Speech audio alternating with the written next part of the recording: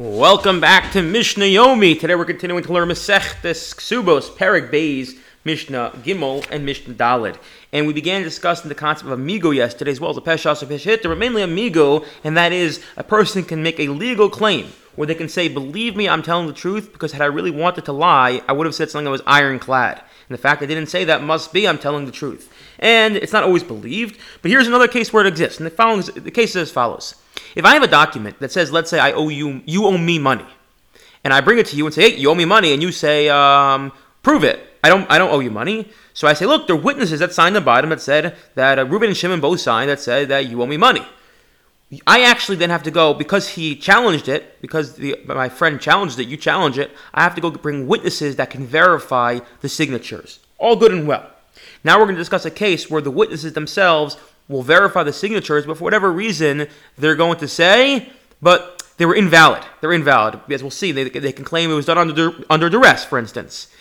We believe those witnesses, despite the fact their signatures on a legal document, because they could have lied and said, I never signed it at all. So for the fact that they say, I signed it, but it was under duress, they made a weaker claim, when they could have made an ironclad claim, we believe them. Witnesses says, this is our handwriting, but we were forced. It was done under duress. Or, this is our handwriting, but it was when we were minors, and our testimony was therefore invalid. Or they say, when we signed it, we were related somehow. So we're postulated. We weren't able to bear witness. Herald and Nemanim, they are believed. Why? They're believed to say their signatures have no value because they could have made a stronger claim that they never signed it at all. However, if witnesses say this indeed is the handwriting of the signators, or their handwriting is confirmed from another source, they bring some other place where they signed it, they're no longer believed. Why? Because they can't claim I never signed it. They no longer have that claim I never signed it. So they can't say Migo, believe me, I make a weaker taina. I could have made a stronger claim. Well, they couldn't have made it because they have witnesses that verified it, or they have external additional handwriting from elsewhere which lines up, which confirms it was theirs. Okay. Mishna Dal is now just once we're on the topic of confirming signatures. Let's just do a couple more halachas in that. That's how Mishnahs go. So one guy says, this is my signature, and that signature is my friend's handwriting, the other aide, the other witness. And the other guy says, this is mine, and that's my friend's. They're believed. Why? Because we have two witnesses now verifying each signature.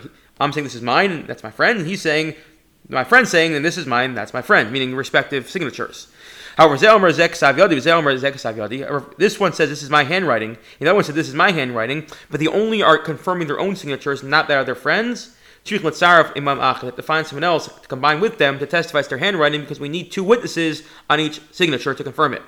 The words of Rebbe, no. We don't need to combine someone else with them. Rather, a person's believed to say this is my handwriting, and that's enough. Why is this true? So this goes into a longer debate discussion about what the role of a shtar, of a document, is in court. As we know, the pasuk says, it's taking us far afield, that you require witnesses to testify from the mouth of witnesses and not in writing. So then if you're not allowed to use writing in court, so what role does a document have to play? And once we answer that question, which we're not going to do right now, so then we'll get onto why the sages believe that when someone confirms their signature, it's actually as if they're repeating their testimony in Bezdin. Not for now, for another time, but I wish you all a wonderful day.